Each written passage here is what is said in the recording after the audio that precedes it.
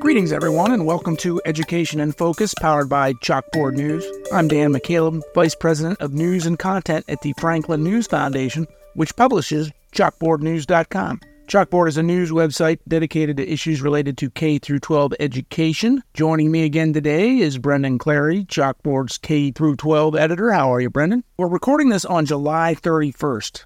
Brendan, we've written quite a bit at chalkboardnews.com and also discussed here at Education in Focus about the cultural battles going on in schools over things such as sex education, LGBTQ issues, and the like. But there's one story out of Florida that stands out to me for, I don't know how to describe it, but it's unusualness. I don't even know if that's a word. It's not a new story, and it's not really about sex education at all. It's about art, and what's new is that you've received some exclusive information through a Freedom of Information Act request from the school district. Why don't you just start by providing some background on what's happened at Tallahassee's classical school, and then we'll get into the emails and other information you uncovered. Yeah, absolutely. So it started earlier this year in March, I believe, when the Tallahassee Democrat reported that a school principal claimed she was forced to resign because of parental outrage that they were teaching Michelangelo's David in a 6th grade art class,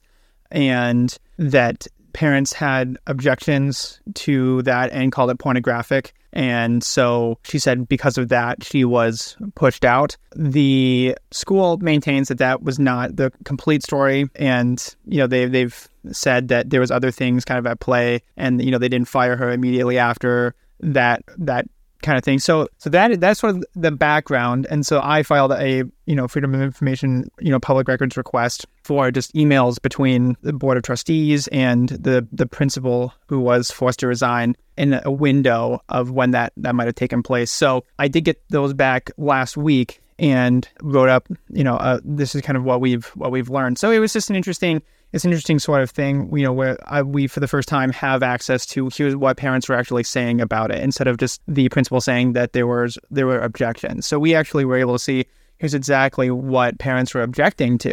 So Michelangelo's David sculpture, full larger-than-life sculpture, where David is fully nude and considered one of the classic pieces of art. I'm no art scholar by any means, Brendan. I don't know how you feel about it, but it's certainly well-known across the world. I guess let me ask you this. So what did you find from the parents in those emails? What were some of their complaints? Yeah, it really started with there was a miscommunication error. So between the principal and the art teacher, nobody sent out a parental notification that, hey, we're going to be talking about the Renaissance. We're going to have these, pieces of artwork up, and there will be some, artistic nudity, though, that kind of thing. That never went out. So that was something that, was made clear in the public records request, that was an oversight. And the principal said, hey, I thought that the art teacher sent this out, and the art teacher thought I sent this out. So parents were upset about that they weren't notified. They didn't know this was coming. Another thing that they were upset about was the teacher's use of the word non-pornographic. So he said, hey, these are non-pornographic, and these are artistic nudity.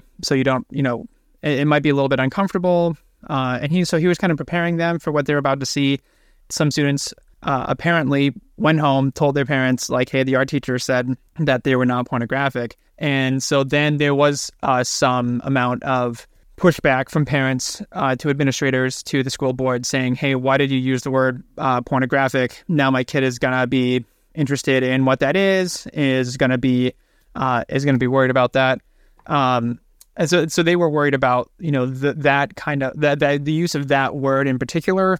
But I think they were also saying, hey, maybe this is not age appropriate. Maybe we shouldn't be, having male nudity, artistic nudity, even in these masterpieces from the Renaissance. So that kind of, one parent wrote in and said that the parent's student felt uncomfortable. They're anonymized, so I'm not sure exactly which parents were saying what thing from the records request, because it was a collection that had been anonymized of different parent complaints. But that one parent said that their student felt uncomfortable, but they described the birth of Venus as a topless woman.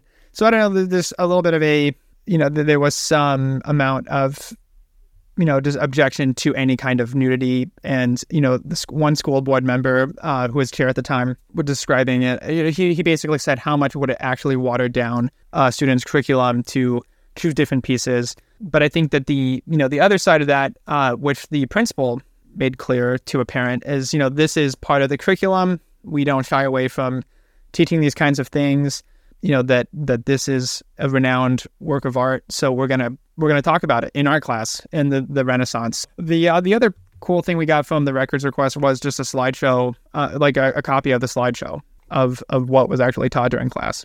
It seems to me that I'm not going to question parents and what their feelings about what they feel their children should be taught, see in schools. Parents certainly have a right, I think, to decide what's appropriate and what's not appropriate for their children. It seems to me the breakdown happened here at the very beginning, and that was the lack of communication between the art teacher and or the principal and the parents. There should have been some sort of a notification that went out over it, but that also seems to me like that was maybe just a simple mistake, a simple miscommunication. The principal losing their job over this. I know the school district says, no, it was not because of this. It was because of ongoing other issues or whatever.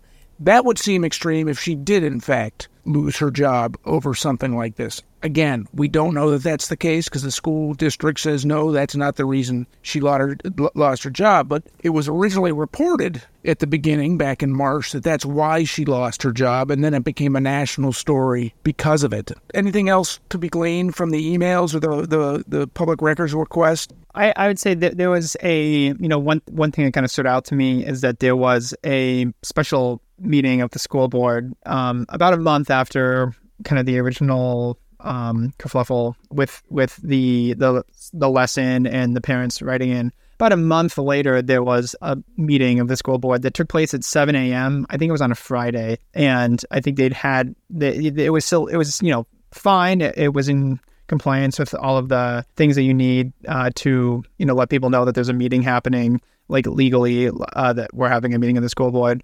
But it was, on Zoom or I was on Teams, that kind of thing. It was kind of seemed like a kind of put together sort of meeting about her resignation. And she had the principal had some people backing her from the school that were saying, hey, why is she resigning now, like midway, with 9 weeks left of the school year?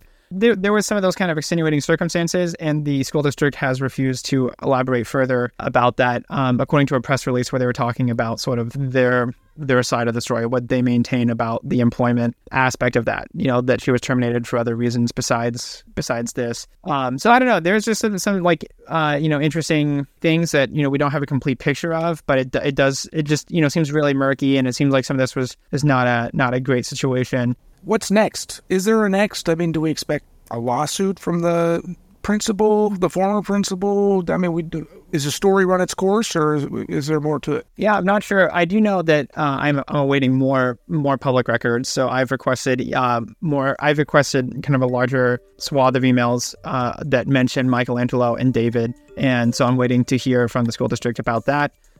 So I can, hopefully learn more about that in the future. Listeners can keep up with this story and all things K-12 education at chalkboardnews.com. For Brendan Clary, I'm Dan McCaleb. Please subscribe, and thank you for listening.